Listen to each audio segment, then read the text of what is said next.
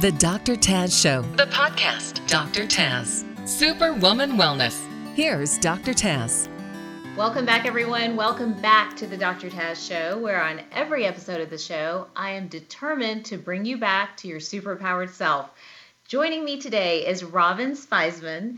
Robin is the author of Loving Out Loud. She's an award-winning New York Times bestselling author and popular keynote speaker who has appeared in the media for over 3 decades, including NBC's Today Show more than 30 times. She lives in Atlanta, my hometown, and you can visit her at robinspiesman.com. Welcome to the show, Robin. Thank you. It's so nice to finally see you in person, kind of. I know, right, exactly. And we were sharing stories for everybody out there listening, and I grew up in Sandy Springs, which is an area right outside of Atlanta. Robin is from Sandy Springs. We have lots of overlap here. She's a neighbor, essentially, that I'm finally getting to meet now in the podcast. So, Robin, you are the author of Loving Out Loud, The Power of a Kind Word. What motivated you to write this book? You've had a fabulous career. You've had lots of experience. Tell us what motivated you to write this particular book. Well, I think it was love, and then it was also grief. So there are kind of two sides of the coin. I lost my beloved parents over the past few years and missed them deeply. And I even said when I did my mother's eulogy, if anyone sees me and I cry, even at the mention of them, I've said, it's just, I'm giving a voice to how deeply I loved them. And they loved me out loud. As a child, I knew it. I was reinforced and made a big difference in my life. And I recognize that in grieving, when we are loved or we have a loss and we pour that love into others, we get so much from the giving, from the loving. And it's not love in the romantic sense of the word. It was love in the sense of really feeling a deep bond with friends and family members and letting them know you treasure and adore them. And how special it is to end a phone call with a best friend and just say, I love you. And to be able to express it where it's not awkward. And so Loving Out Loud became my mantra, if you will. And then it was also because of love. I remarried a wonderful gentleman, almost died years ago. And he's a man of a few words, and he married a woman of a lot of words. And so he said, what do you want, sweetheart, for Valentine's Day? On our very first Valentine's Day, I've reported on gift giving for 35 years, and it's like, and I thought to myself, but what really matters? And I said, how about every morning say something nice to me? And that would be awesome. And so he started saying, he said to me, how about good morning, beautiful? And I said, that works for me. And every morning now he says, good morning, beautiful. And it might be a Post-it note by my coffee cup, or 4:00 in the afternoon. It might be GMB, 3 initials texted to me. But it's just a reminder that we're connected. And it's a profound way to live when you love. It's free and fabulous. And it requires taking a risk to be able to share your feelings, which is something I believe in. Do you think many of us are not loving out loud anymore? Do you think we have used technology to create separation, whereas we could maybe use it to create a stronger bond? What do you think is happening now that maybe your parents would say, or they would tell me as a parent? Tell me what you think. Well, I believe that we're emoting in rapid fire emoticons. I can send you a smiley face and you're going to know I think happy thoughts right now. I might send you a thumbs up. We have loads of choices, like thousands of choices, but you can't put a happy face in your heart, and you can't replay a happy face or a thumbs up. But what you can do is, if I tell you that I noticed something you did special or kind or wonderful, whether we're close or whether you're a stranger, and I thank you because I noticed what a good job you're doing, carefully checking the receipt as I check out of the grocery store. I think the difference is when we thoughtfully emote and we don't resist a kind thought and we put it out there, someone gets a gift, and that gift they might replay in their own minds. And I think that resetting our thoughts in a positive way. It's a very productive way to live. It's a gentler way to live, a calmer way to live. How have you seen that power of a kind word, the power of a good thought? How have you seen that play out in other ways that you may not expect? It has nothing to do with maybe the relationship, but it plays out in a different way. What have you seen? Well, if I start my day and I look in the mirror and I say, Robin, you look exhausted, go back to sleep, or, you really need a makeover or this or that, then those thoughts start almost predisposing my day towards something not as positive. And maybe my energy affects someone else. And it's kind of this thing that happens, how you trip and fall, you break something, and then the day gets off on the wrong foot, and then it's kind of a calamity the rest of the day. And it's hard to kind of reset yourself. So I think that this entire mission of mine is awareness. I live it and breathe it, and believe me, today was a difficult day. I missed an appointment. I was a little bit ruffled. It happens to us all because we're doing too many things at once. And we get these messages and they come in difficult lessons, right? Mm-hmm. But if we really focus on starting our day off with giving ourselves, good morning, Robin, you've got this. Hang in there, one day at a time. And start giving oneself messages that lift us up. And then we take a deep breath and we think about the way we'd like today to go, or an important conversation, how it's going to turn out. We start really intentionally thinking about the manner in which we interact with the world, our pets, our children, our family members, even a robocaller who calls and you're angry, like you're giving so much energy to this person on the phone that's might not even be a person. It could be a robot. I think that we just have to start and say, okay, I didn't get today right. I blew it. Tomorrow's a new day. Why do you think so many of us are wired for negativity? I've spent a lot of time working on it, just on my own brain, and trying to flip it and trying to flip a negative thought. And it's hard work. This is not like, oh, just change your thought. It's so easy. It's work. Why do you think that we're wired that way? Why is it so hard to change it? Well, first of all, your awareness of that is brilliant, because the truth is it is hard. If it was easy, this is not necessarily Pollyanna or rose-colored glasses. This is work. Loving out loud, the power of a kind word, sounds like, oh, I'm going to just be a cheerleader and, go love everyone and be so nice and kind. And all that is true in a way. But the reality is everyone has a story. Your story might be one of great challenge or difficulty. Maybe you were brought up with enormous negativity and challenges that go far beyond challenges a book can solve. And what happens is we start habitually thinking the same thoughts. Some people think positive thoughts. Some people think negative thoughts. Some of us do both. But when negative starts overpowering the positive, it's the quality of one's life. I mean, we have this beautiful, precious, amazing, wonderful life, and look what we feed it with our minds. So I think that some of the individuals I've interviewed, and I've interviewed hundreds of individuals in this book, from therapists to psychologists, psychiatrists, experts, marriage counselors. There's an amazing array of insights into how do you create a life well lived.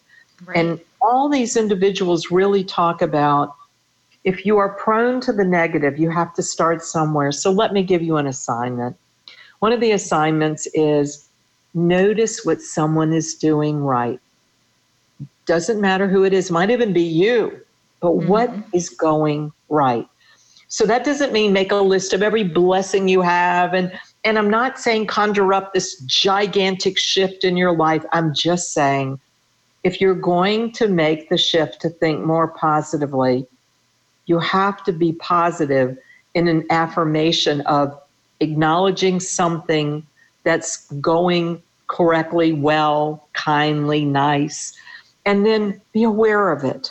Notice it out loud. Sometimes people just have to think it, like, oh, I really like what she's wearing today. Right. And then that might be really hard and awkward for someone who's introverted to say. So if you notice something and you say something, then that's one way to begin shifting your thoughts. Because what happens is if I say to you, I really love the pink chair you're sitting in. I had to be very intentional. Yes, it was very intentional, and you look great. And then thank you. That makes you smiled, and then that made me feel good. And it's this little ripple we can begin with just paying attention to little things around us that become big things. So I think it's an exercise, and just like every exercise, practice. Good old and practice. example. I know. So, I wanted to pull so much information out of you. Like, I'm a boss, I'm a mom, I'm a wife, I'm a friend and a sister, and all these other roles that we play. And as somebody who's type A and very prone to perfectionism, often it's very easy to fixate on what's wrong, right? What's not 100% yet, what's not perfect yet. So how does somebody like me love out loud? I want my children to say what you just said about your parents, like you felt loved out loud. How does a parent do that? How does a boss do that? How does a spouse do that? Maybe break it down for everybody out there listening. And I know you guys have children and partners and you're super women and you're running everywhere. Help break it down for them. Okay. So when I was writing Loving Out Loud, I said to myself, I've written dozens of books, and the world did not need another book from Robin Spiesman. I said, so if I'm really going to write something, can it change the manner in which one person in their corner of the world lives and parents? There's a chapter on raising kinder children. I think it's my favorite chapter, while there's one on bosses and work and relationships and love and friendships. But the one on children's, it really talks about how to be a kinder finder. And so what happens is a child's job is to have fun. If you make it fun, they're going to follow. Your example becomes what they model. But the bottom line is if you're always saying, hurry, we got to go, rush, we're late, get dressed, where's this, where's that? You're setting a tone in your household that's going to program a child to kind of speed up a little bit. And it's hard to slow down and smell the roses and notice a kind thought if you're in a hurry. So the first thing I want to say is look at the household, if you will, temperature. Is it calm? Is it? Do you have a little quiet time now and then? Do you read?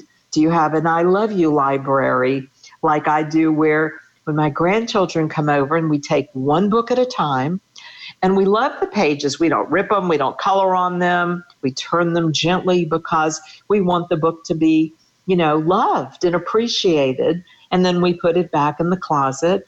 And if it's an I love you book, we might read it again. So that would be a lot of fun to look forward to.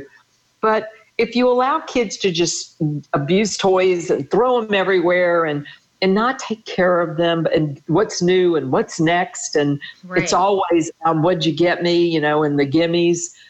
I think we're creating a world that's very dependent on instant gratification. So my suggestion is when my daughter was 3 years old, I appointed her the CEO of the Thank You Company, a pretend family company. And everywhere we went, her job was to hire all the nice people. And until she was 7 or 8, we'd look at each other and she'd give me a thumbs up and said, she's hired. But she would tell the person, I want to hire you for my Thank You Company. And the grin on their faces was gigantic. Because here's this child hiring them for this company called the Thank You Company, where people who do good, kind, positive things in this world can go to work and be noticed by a child. So she grew up not only enjoying noticing what work ethic means and what a good job means, but she learned the basic concept of helping someone. And when we help another person, wow, that's a good day and a great thought, and my heart smiles. So my 5-year-old grandson said to me, your heart can't smile. I said, oh, yes, it can. And I said, you know how to make it smile. You hold the key. So every time now I see him, he says, I know your heart's smiling. And I go, yes, and yours is too. I can see it.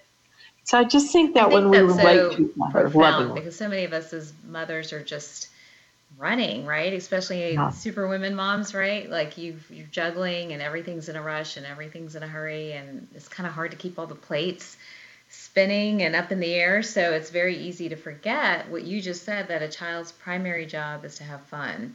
And so education should be fun. I think that play should be fun. Their activities should be fun. It's sort of, though, almost in contradiction to the way we live or lead our children today, where they're signed up for a million different activities. What's your advice to parents about some of that? Like the fun is taken away by the busyness and the overscheduling and all that other stuff.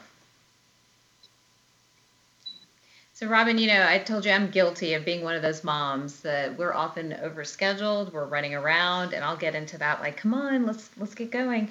What's your advice to moms like me of how to love out loud in an overscheduled, really competitive world? What would you tell us to do?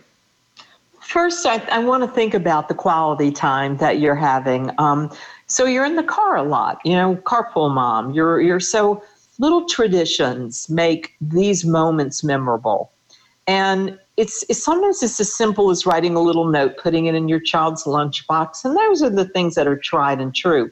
But what I'm talking about is fun skill building. There's a lot of, if your child is working on the United States capitals or the numbers, I like to play I Spy Kindness and Spy On, instead of I Spy whatever's out there, something green, they already know their colors. So spy something awesome. What is awesome? The other thing is play the compliment game. This is something that you're sitting there, you're driving. Okay, give your child a compliment. And let's, what is your daughter or son's name? Rania. Okay. And so this is really perfect, because then you can say, I just love it when you say thank you to mom when you get out of the car. And then it's her turn to give a compliment. Well, I love it, mommy, when you take me to the mall. And then you might say, well, I love it when you say goodnight and hug me tight. And then it's her turn. And you go back and forth like ping pong. And so it just becomes a challenge. And what you're doing is teaching your child how to love out loud.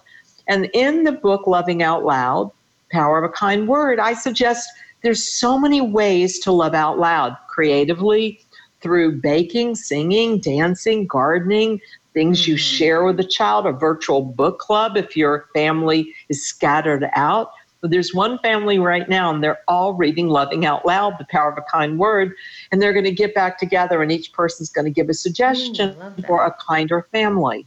So you grow kindness, and you grow as a mom. These moments with your child are magical, or they are chaotic. Which one? It's kind of like it's an easy thing to do. It's very hard, though, when you're racing to get places.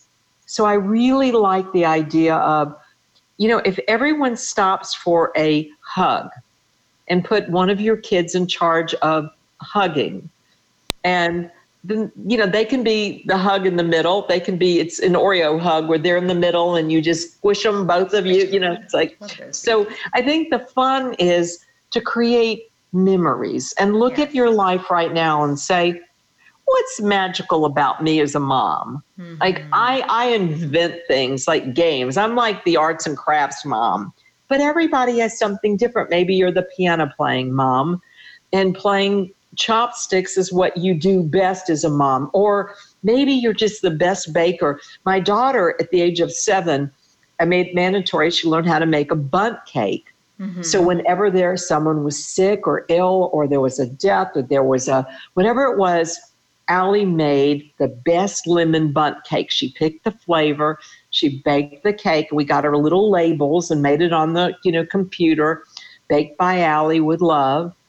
And she felt so proud to bring that cake at moments. And she was taught how to cheer people up. Wow. So isn't empathy something maybe we can share in little ways, but on the go? Don't forget to hold hands. Don't forget to end your day with I love you. It's really about going back to having fun again and giving up stress, because stress is a part of our lives. And we grow stress very well. Like we know how to do that beautifully, but we have to de-stress. We have to take a deep breath and remind our children what it means to relax and to notice like your fingertips and toes and have a moment. But if we don't do that moment with them, how are they going to ever learn it? How are they going to know? You know, it's so interesting. I'm in such a midpoint with my children. They're 10 and 12, and I know that I have X amount of time to create magic and to create memories. And I'm very much like, I look around the house and look at our time, and I'm like, I want it to be magical now. I'm sort of flipped a little bit in terms of what I want for them, because I want them to have those memories of their childhood.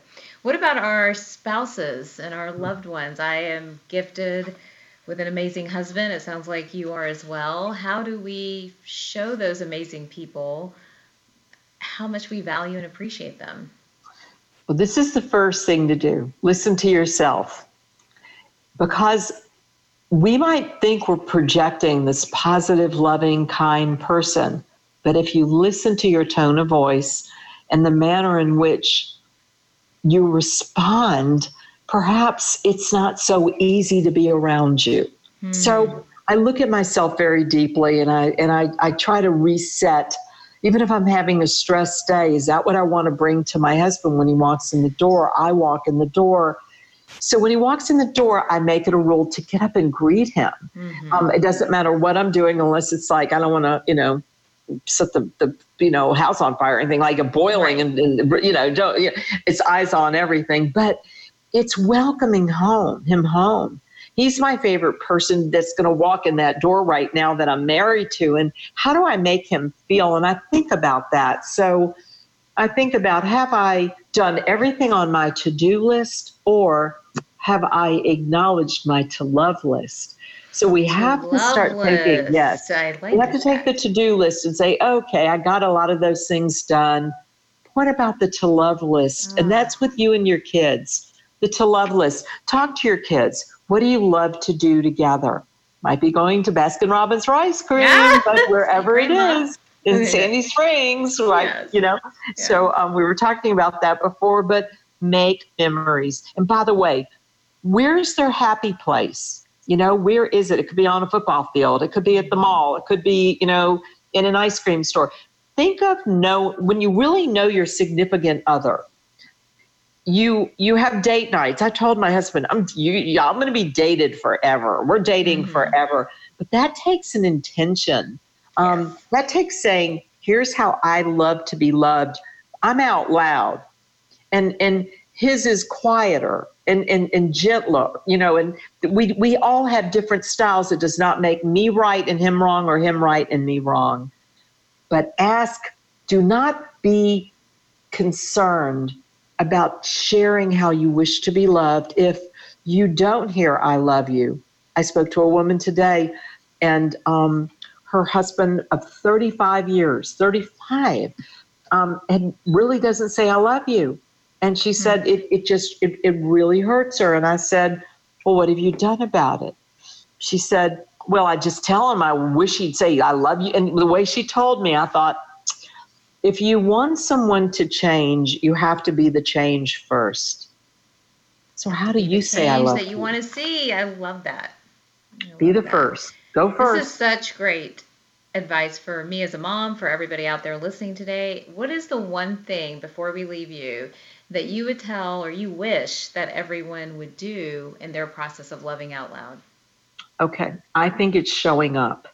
I think that when we really give thought to that to love list, how do you show up in other people's lives? Are you so busy you forget big moments or their hard moments? If someone's going through a difficult time, do you think they're too busy and you don't want to bother them? The reality is, showing up is the only way to lift someone up. And loving out loud, the power of a kind word, is filled with ways. The foreword was written by Donna Markova, PhD, who wrote Random Acts of Kindness and has named this book A Random Act of Kindness. So perhaps you start making your family mission this holiday season next year, 2020. That's pretty cool. 2020 vision. Make vision a vision of love, of loving out loud, and everybody can join in their own special way and figure it out.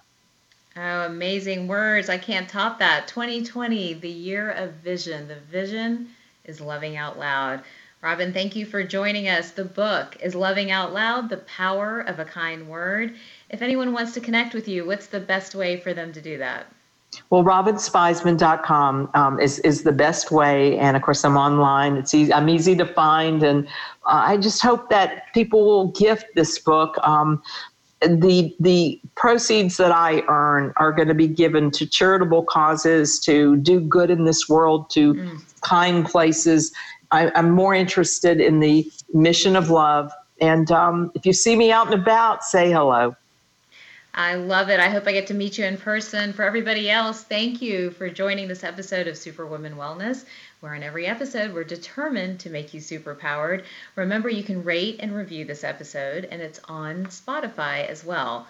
I will see you guys next time.